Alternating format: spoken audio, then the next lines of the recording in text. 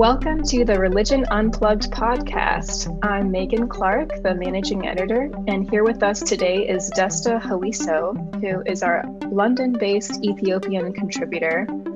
Desta is very busy. He's the coordinator for the Center for Ancient Christianity and Ethiopian Studies there, and he's also a fellow of the Center for Early African Christianity in New Haven, and a visiting lecturer at the London School of Theology. He's also completed a recent book draft, working title of Hope for Ethiopia, which I just proofread and is really helpful to understand the context of Ethiopia. So if you're listening to this podcast and afterward you're thinking like, where else can I read more?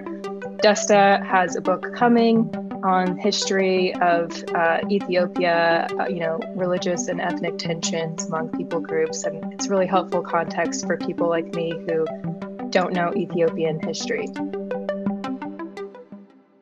First, I wanted to start with a little background. You may have seen Desta wrote a viral piece for us in February that we want to talk about, and we'll get to that in a minute. So you may have seen some headlines on social media in January, like I did, that 750 or 800 Orthodox Christians were massacred in Ethiopia in November by Ethiopia's federal armed forces. And these reports were coming from various accounts and trickling small details from different outlets. They were not necessarily verified, but it did seem like they could have happened. And this is in a region with blocked internet and where there's a war between local armed groups and Ethiopian defense forces that broke out in November. So this is very recent. So we asked Desta about that. He wrote about what we know and what we don't know yet, as well as some history of the conflict in Ethiopia. And then since that report, many other reports have come out by the Associated Press and Amnesty International just a week ago, and CNN as well this week, that have reported various accounts of these two different massacres of horrific violence that's alleged to have taken place in the Tigray region of northern Ethiopia. So we want to talk about the details in those reports. So Desta, let's start first with a little history. It's in East Africa, a landlocked country. It's surrounded by Sudan, Somalia, Kenya, Eritrea, and it's across the Red Sea from Saudi Arabia and Yemen. And it has this very ancient history. I think a lot of Christians are familiar with that. Many historians agree it's one of the oldest countries in the world. It's also one of the first countries to adopt Christianity as its state religion. So can you tell us about how Ethiopia's government has changed a lot in the last century, and just give us an overview of those different eras throughout history leading up to this past century and the different political parties and what their goals have been? First of all, thank you very much, Megan, for inviting me to this podcast and for allowing me to write my pieces in Religion Unplugged. As you said in your introduction, Ethiopia is one of the oldest nations in the world with natural beauty, incredible diversity, and a proud history. And I would like to answer your question by starting one of our proudest moments, which is the victory of Adwa. It was this week, 125 years ago, on the 2nd of March, 1896, that Italians were defeated in Adwa. Italians came to colonize Ethiopia, but Ethiopians from all corners and from all ethnicities came together and fought against the Italians using spears, machetes, and very basic weapons. Adwa is part of our identity, and that's how Ethiopians see Tigray, how Ethiopians see Aksum and Adwa as well. I should probably provide an overview of how government has been changing since Adwa. The emperor who led our country to victory against the Italians in Adwa was Menelik II. After he died, a period of turbulence ensued.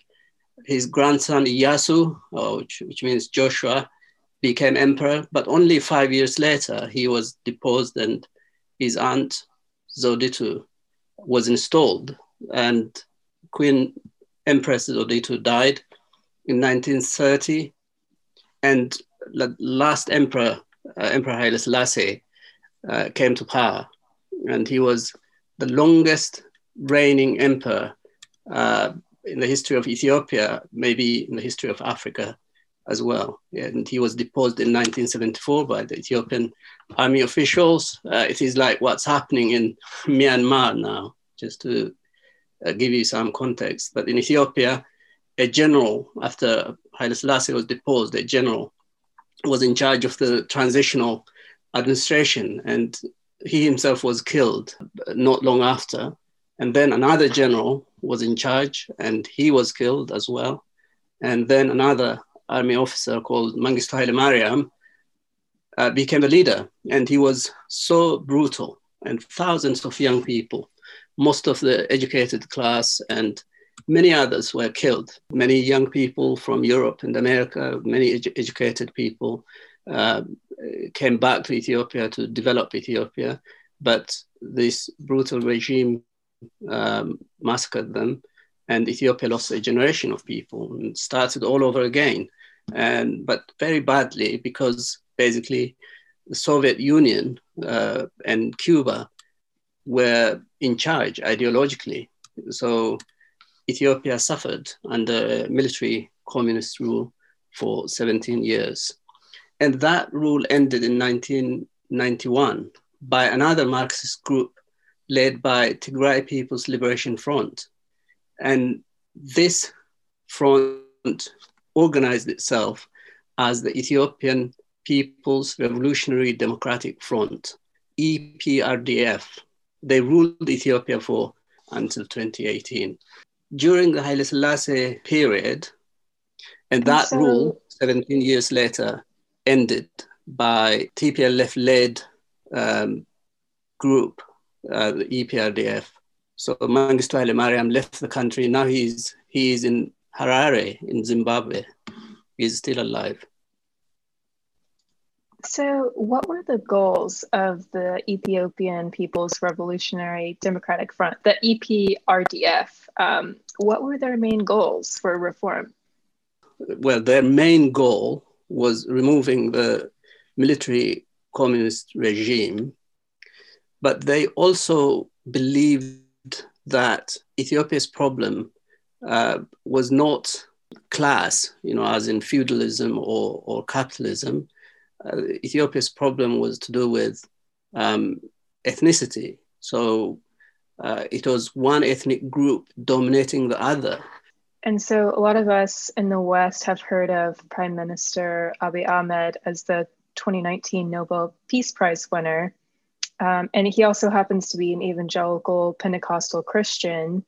And he won that prize for a lot of reforms that he did, which were seen as positive, ending a state of emergency, welcoming back a lot of these dissidents, and increasing a lot of freedoms for Ethiopians. And he ended a war with Eritrea. So what was the state of Ethiopia before he was appointed? And then how did he manage to succeed with some of these reforms? And who opposed him? First of all, it would be good to be aware of who TPLF were. TPLF were a group made up of Marxist youth, basically. When they became TPLF, the Tigray People's Liberation Front, their idea was to liberate Tigray. Tigray is a region. Tigray, it is a reference to a people group. The TPLF wanted to liberate Tigray, but then they changed their minds along the way. They had some really competent leaders. I don't know if you know of Mallas Zenawi, the late Mallas Zenawi, who was Prime Minister of Ethiopia. He was the leader of TPLF. He was probably one of the most intelligent leaders in Africa when he was alive.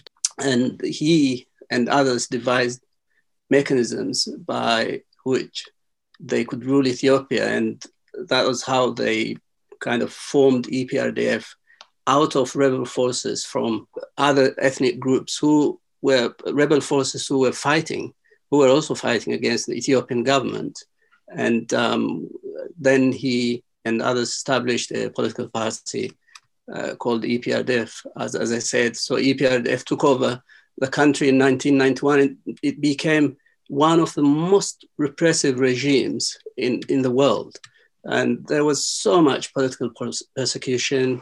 And because the political system was arranged along ethnic lines, all the worst in people were coming out, and ethnically motivated killings were happening in many places, including universities. And Tigrayan people were being killed. They were wrongly identified with TPLF because TPLF was disliked. People resented the EPRDF rule. Of course, TPLF was the ideological parent of EPRDF. And also, Walaita people were being killed because the prime minister at the time was from the Walaita people group. The Walaita people group are in the south. Youth in different regions had organized themselves and they were protesting against the government, and roads were blocked, and the capital, Addis Ababa, was often under siege. And once my 3 children went on a school trip to an area past Awassa, about 300 kilometers away from Addis Ababa, suddenly violence broke out between where they were and Addis Ababa. So they could not travel back to Addis by bus. So the school had to fly them to Addis Ababa. It was a time of great anxiety for us, for all parents whose children had gone on a school trip. And the possibility of civil war and Ethiopia becoming a failed state was becoming real for us. Ethiopia becoming like Syria or Yemen or Somalia or Libya was becoming quite clear. And there was fear all around. And the state of the country was one of lawlessness and violence and huge uncertainty. I think what compounded our fear and uncertainty was that there was a lot of disagreement within EPRDF, within the ruling party, and that led to distrust and division. It was then that the Prime Minister Hailemariam Desalegn resigned as chair of EPRDF and as Prime Minister of Ethiopia, and that was February 2018. And Abiy Ahmed then was not a well-known national figure, but he was someone who had been preparing himself to lead the country, which is quite interesting. Abiy claims that his mother had told him when he was seven years old, he would become the leader of Ethiopia. Those who served in the army and the government with him tell us that he openly and fairly certainly told them that he would become the Prime Minister of Ethiopia one day. He even told the late Prime Minister Meles Zenawi and his predecessor Hailemariam Desalegn that he would become Prime Minister one day. I don't know why he was afraid. It all sounds very strange, but I think he probably believed what his mother said, and he was preparing himself for this position for a long time. And Hailemariam, quite interestingly, believed that Abiy was the right man for the job.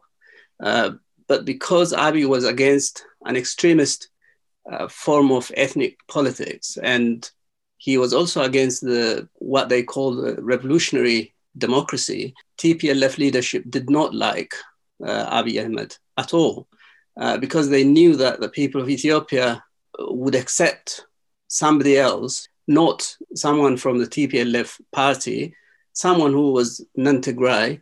They tried to bring someone in instead of Abiy, someone who would be obedient to them. So Hailemariam resigned in February 2018, and there was a period of agony for us. We were agonizing over it, and many Christians were fasting and praying. So February, March, and in April, Abiy Ahmed was elected. So that was how it happened. So one thing that was reported is that I think is pretty agreed on is the current, you can call it a war going on right now in Ethiopia, started, I think, November 4th, 2020. Yes. And that's when there were reports that these Tigray forces, armed forces, fired on Ethiopia's forces. How do we know that they fired first? And what's your understanding of what happened? And based on which accounts? Well, that they attacked the Ethiopian Defense Forces first was admitted by the TPLF officials themselves. They admitted that they carried out preemptive attack. One of the officials is called Sekuture Getachew. He admitted that on a TPLF-owned TV. And another official is called Getachew Reda. He also admitted that in an interview he gave to BBC. So that was very clear. It wasn't something that came only from the Ethiopian government. It was something that came out of the TPLF officials' mouth.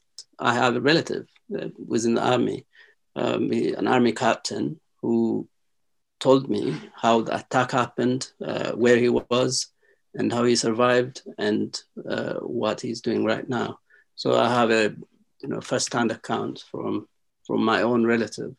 Actually, he was outside Tigray, and then he went to Eritrea. He couldn't get back into Tigray. He was taken to Eritrea. In Eritrea, they regrouped themselves. That is the Ethiopian army, because many of them were detained. All the officers, almost all the officers of the Northern Command were detained, but some officers escaped, some commanders, and some divisions escaped to Eritrea, and they regrouped in Eritrea, and they returned and fought against the TPLF forces. That was how it happened. And they had to bring other commands from other parts of the country as well, because the Northern Command had been weakened by the TPLF forces, and quite a lot of weapons had been taken by the TPLF forces as well, and many were killed, and over 800 women soldiers were detained as well, and many of them were raped, and that was what I heard from my relative. And some were killed in horrific circumstances. And who was reporting that information as well? That I don't think that was as picked up in the Western media. No, in Western media, they don't even interview the Ethiopian army. I don't think what the Ethiopian government officials say is taken into account. So yeah, I think they're very suspicious of the Ethiopian government based on these reports that 2 different massacres that occurred in November 28th, around 28th, 29th. There's one alleged atrocity against Orthodox Christians in Axum, and another one in Dingalat that was at a historic monastery. And both of these incidences occurred right before a festival honoring Mary, right? Mary, who, they believe is the Mother of God. And so what do we know about those alleged atrocities, and what do we not know? We can get into the details of different reports if you want. So there's an Associated Press report that cites a deacon in Axum saying that an estimated 800 people were killed, according to this deacon. And they include a few other witness descriptions of the attack. And did you find those witness accounts credible? And I know you found something on Twitter regarding this article that you found disturbing. Can you describe that? I do not believe that the reports of Amnesty, Human Rights Watch, and even CNN and AP are based on credible and incontrovertible evidence. For example, first, I think you mentioned the Telegraph report, for example. The Telegraph report about people who were killed in civilian clothes is, disturbing. I was disturbed and I was saddened by that. But at the moment, the TPLF forces in some areas are fighting in civilian clothes. And my question would be, how could this reporter be sure that these people who were in civilian clothes were not TPLF fighters?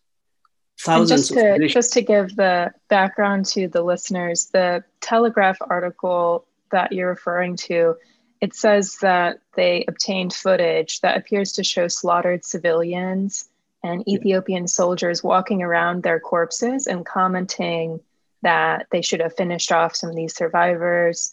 It was very brutal, and it's like a cell phone footage that they obtained. Yeah.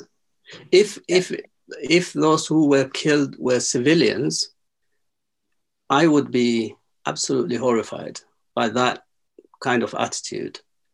But if they were TPLF fighters who were fighting against the Ethiopian forces, then the killing happened due to fighting between two combatant groups. If the Telegraph reporter can be absolutely certain that those who were in civilian clothes who were killed were indeed civilians, then it was a war crime. I would take that as a war crime. But thousands of militias in civilian clothes were armed even before the 4th of November. So we know that. And as I said earlier, my cousin, when I was in Ethiopia, he told me that sometimes they'd be called to different parts of Tigray where TPLF remnant forces were spotted, and they would fight, during the course of the day. And when he came back, he called me and he said, "Oh, I was fighting in Wukro area today against TPLF forces, and I'm really tired."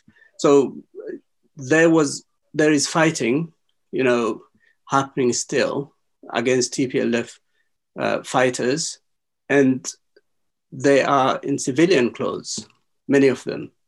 So how could we be sure that those who were killed were not TPLF fighters? So I think even the Telegraph report must be treated with skepticism until it is absolutely verified that those who were killed were civilians. What about the AP report? Did you find that report credible? So the AP report was obtained through someone who lives in America, a man called Alula Salomon, who asked people around if they could find someone who could be a witness to the AP reporter.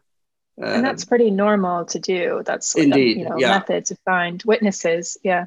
Yeah, but my problem would be, okay, Alula Salomon is a well-known TPLF activist in the States, in the West.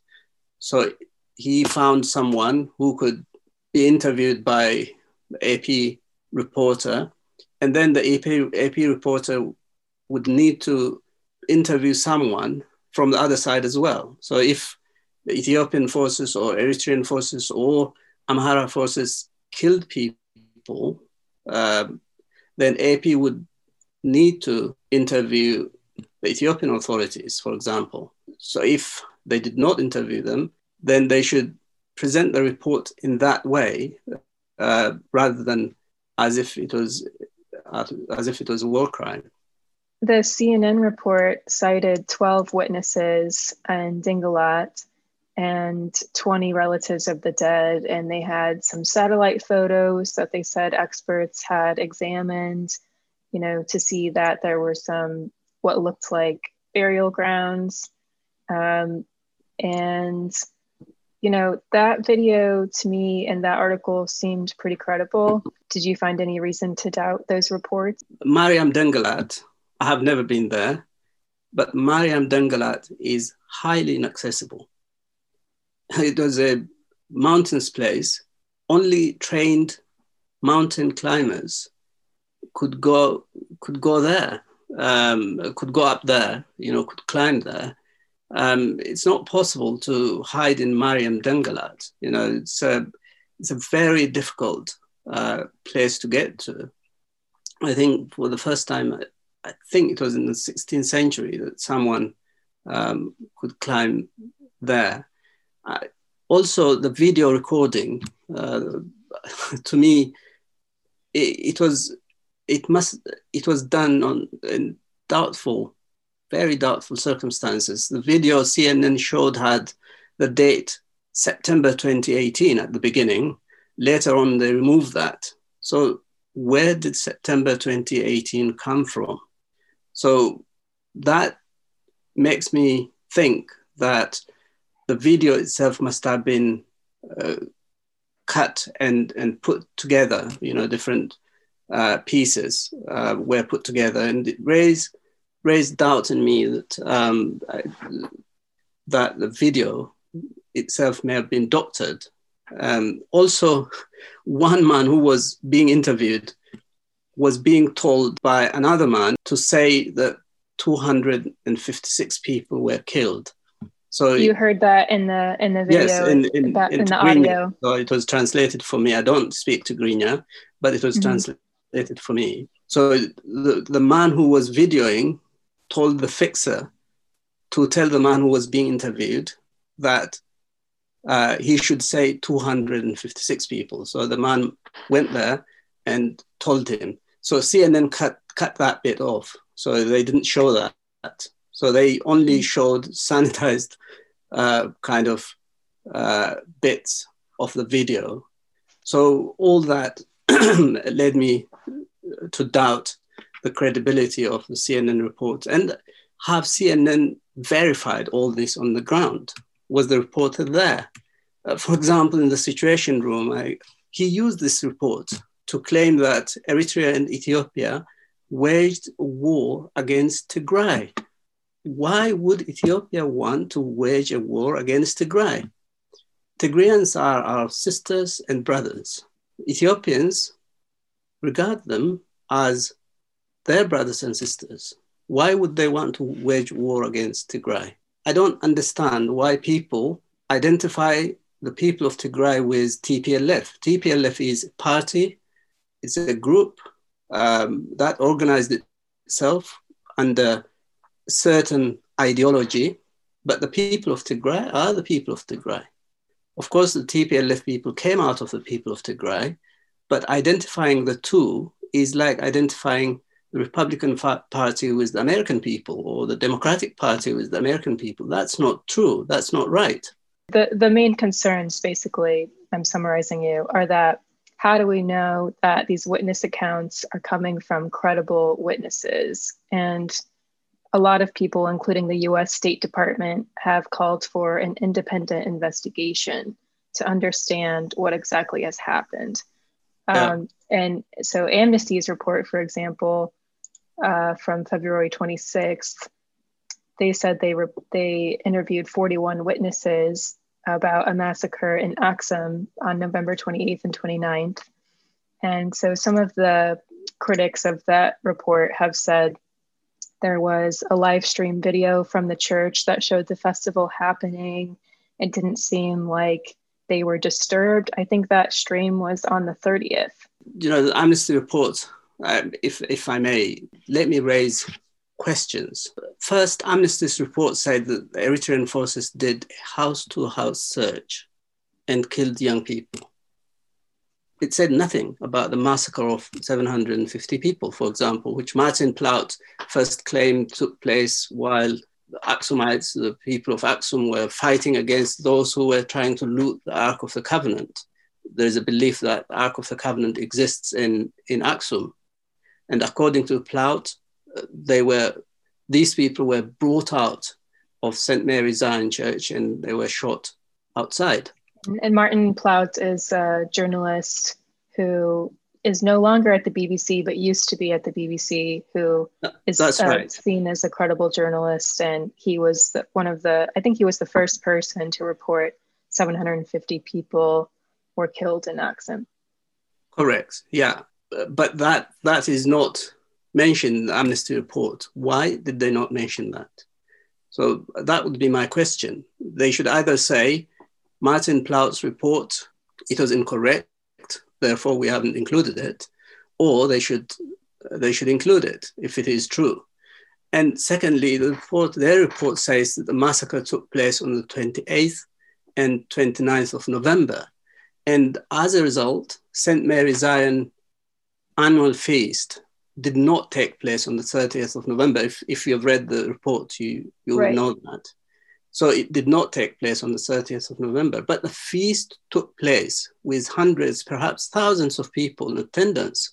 So this is not true. It was broadcast on Ethiopian TVs, but so far Amnesty has not admitted that it reported something that was untrue. So the feast took place on the 30th of November, but they said it did not take place. Could it be possible that the video of the festival was from a different year?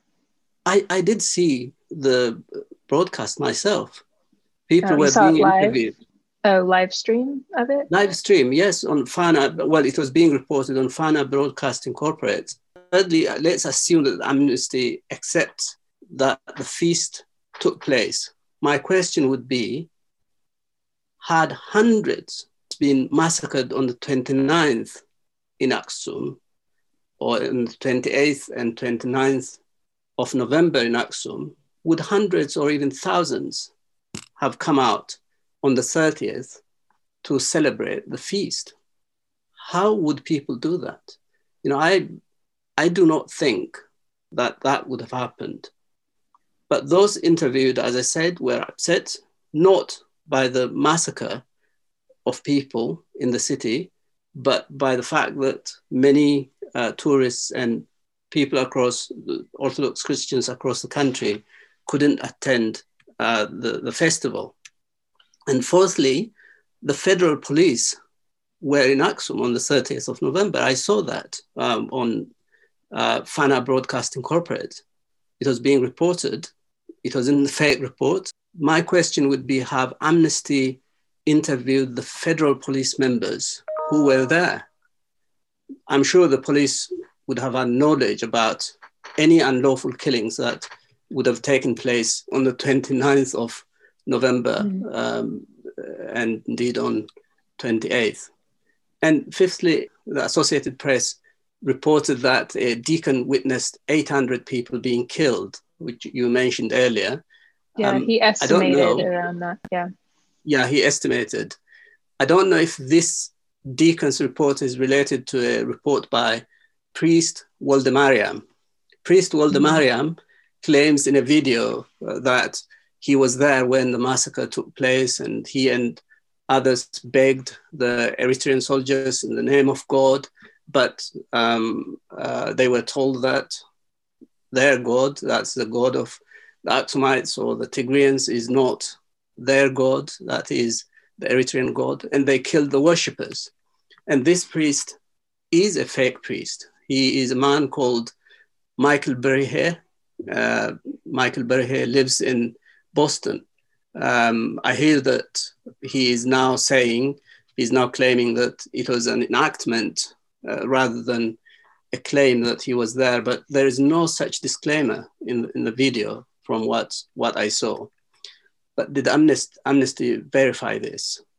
And they still haven't apologized. The sixth question is, if the massacre story does not stand on the account of Michael Berhe's account, but on the account given by refugees in Eastern Sudan, for example, how did these refugees, they were witnesses and survivors according to Amnesty, how did these refugees get to Eastern Sudan?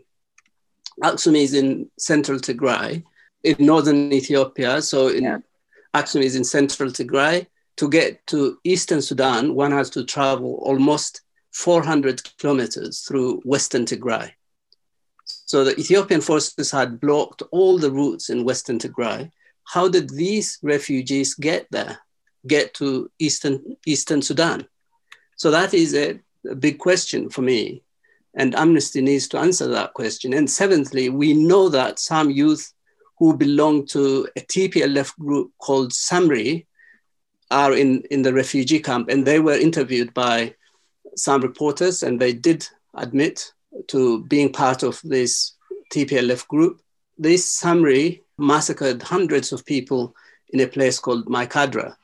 Did Amnesty check if these witnesses were from Maikadra?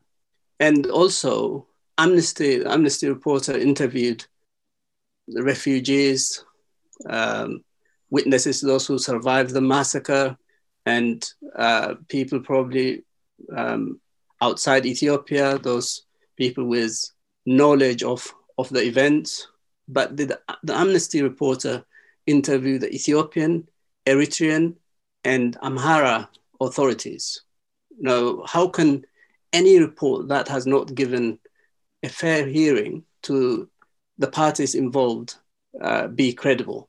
It's that would be a huge question for me. And finally, sorry, I've taken very long. Any allegation, as I said earlier, must be investigated, and those responsible must be brought to justice. And I think there are institutions in Ethiopia that can carry out that investigation, and they're doing that. And I believe that Ethiopian government would welcome any support the international partners would like to provide. And I don't believe Ethiopians should be seen as those who are not trusted.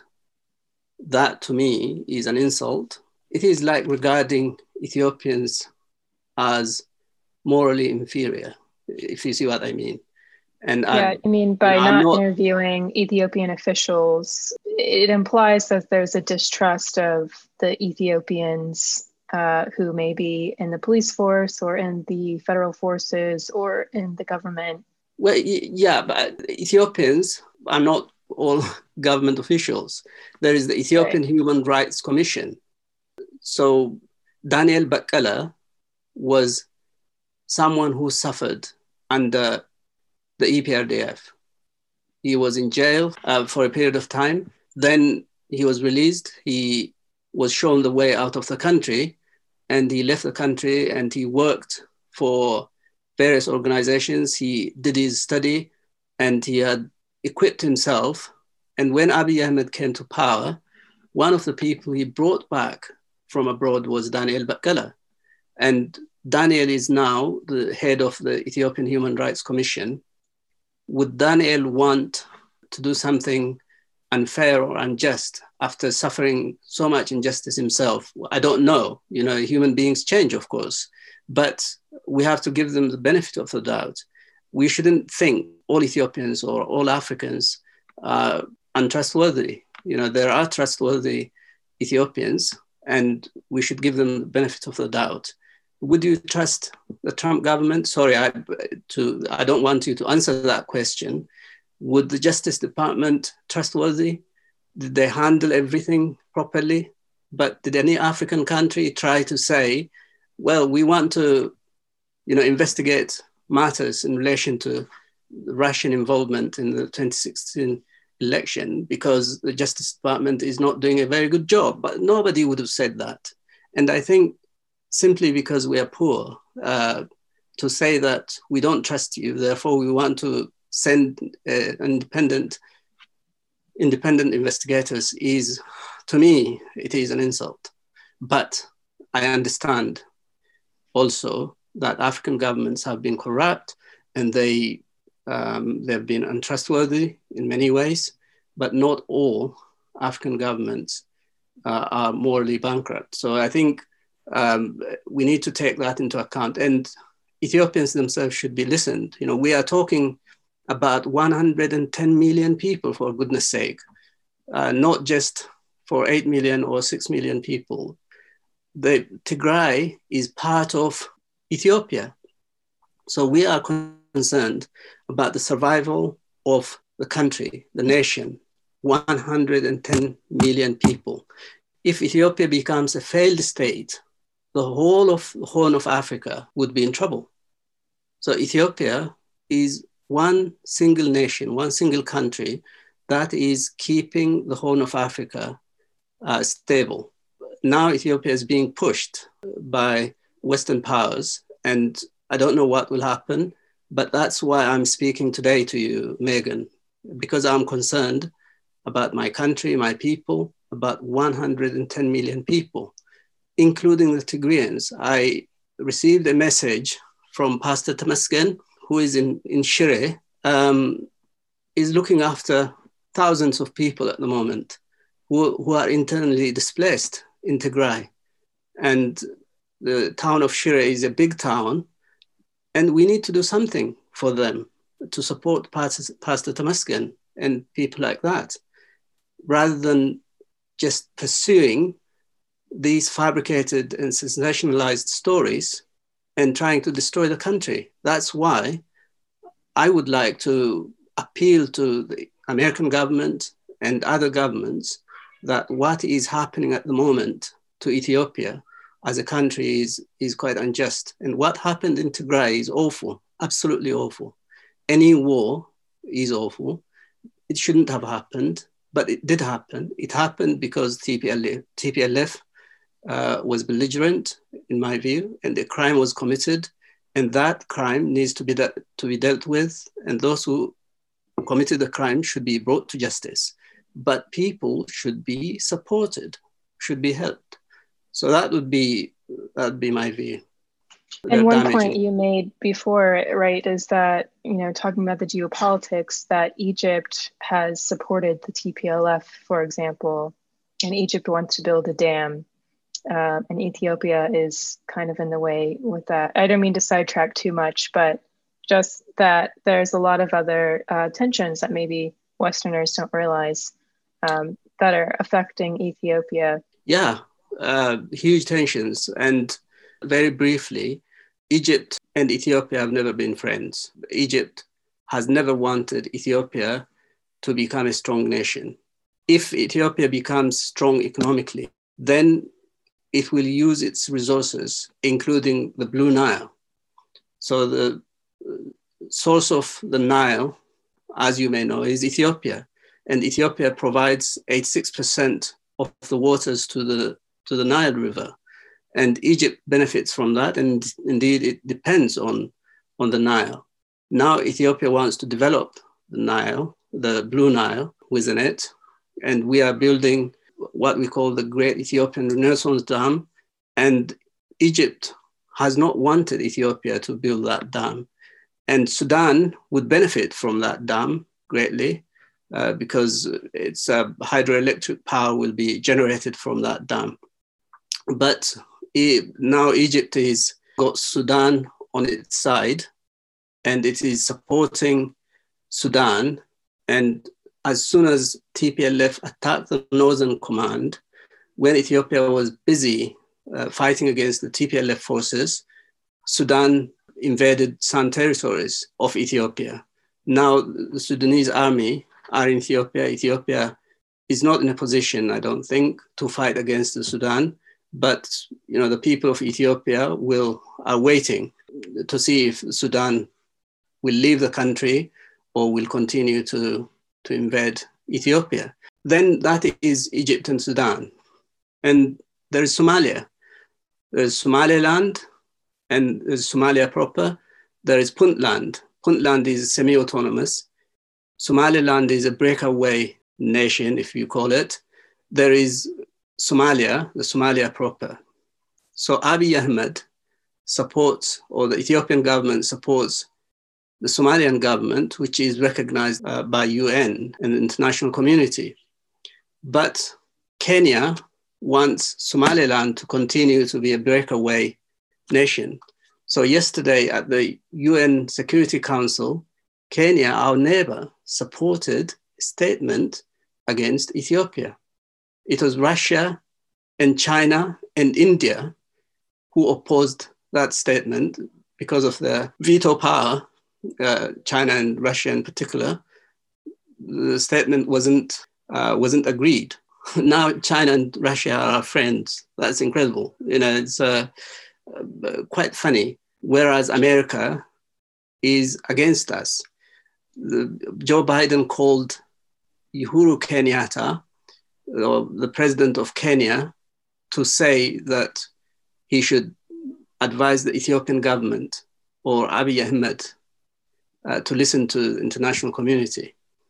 And Kamala Harris called the president of the Democratic Republic of Congo, who is the current chair of the African Union, to tell the same. Why do they not call Abiy Ahmed?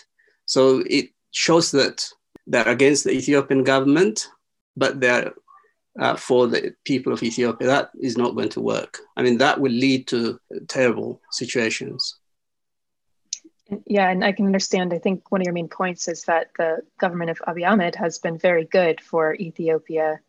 So it's a little bit perhaps early to turn on them before investigating what has happened further.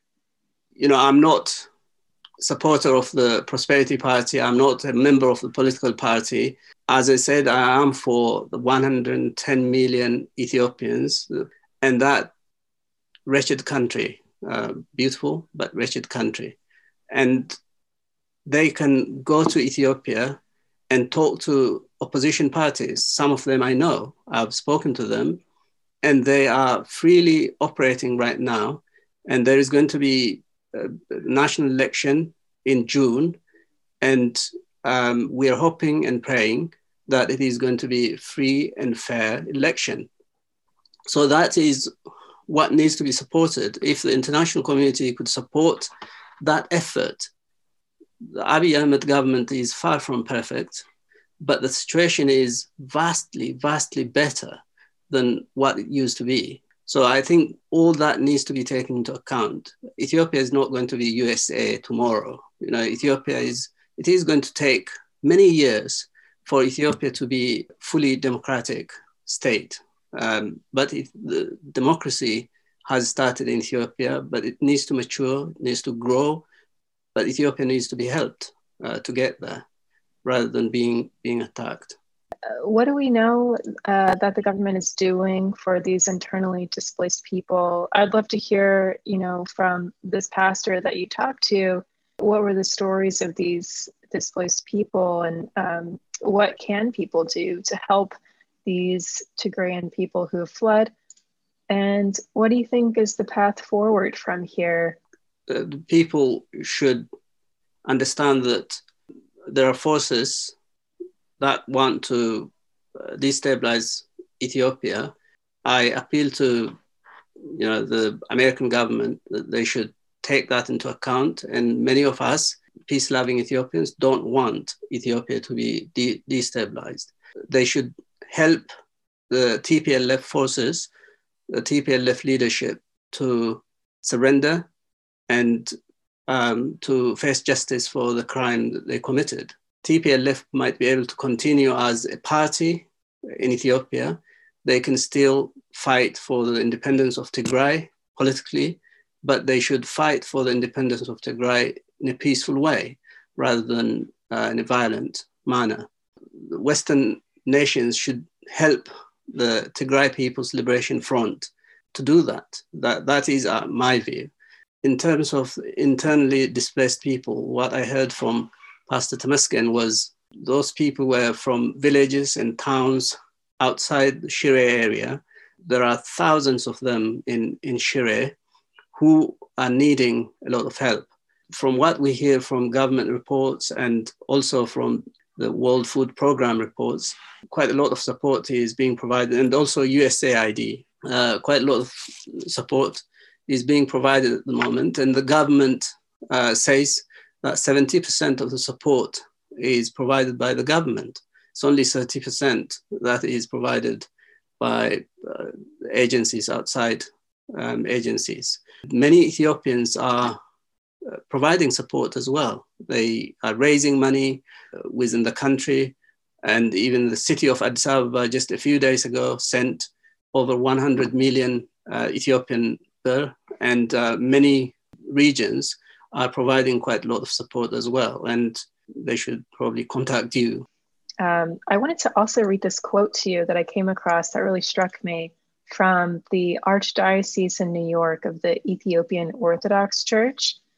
And this is from Abba Petros. Maybe you read it. He said, I think politics in Ethiopia is now off the track. In the West, discourses are between truth, not between truth and falsehood.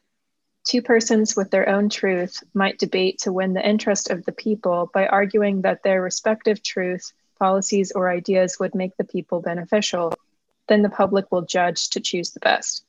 However, if falsehood gets a chance to be chosen, it would not help you, but drag you to destruction. I'm an academic, and no one should take anything I say or anything anyone says at face value. That's my principle. That's what I teach my students as well. What the evidence we have before us should be really beyond any reasonable doubt. So we have to ensure that that's the case. And as one scholar said, what we cannot show, we do not know.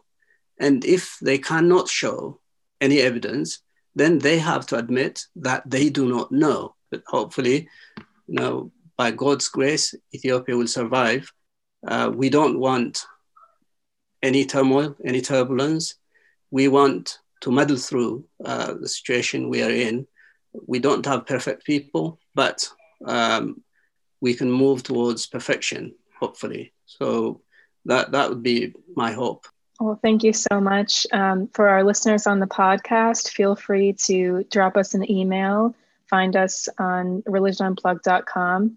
So thank you again, Desta. Thank you. Thank you, Megan.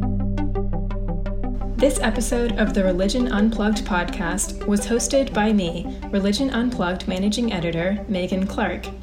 Edited and produced by Peter Freeby.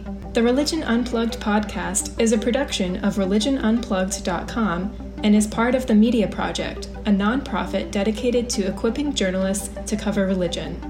To read our award-winning global religion news coverage, or to find out more about Religion Unplugged or the Media Project, visit religionunplugged.com or follow us on Twitter @ReligionMag.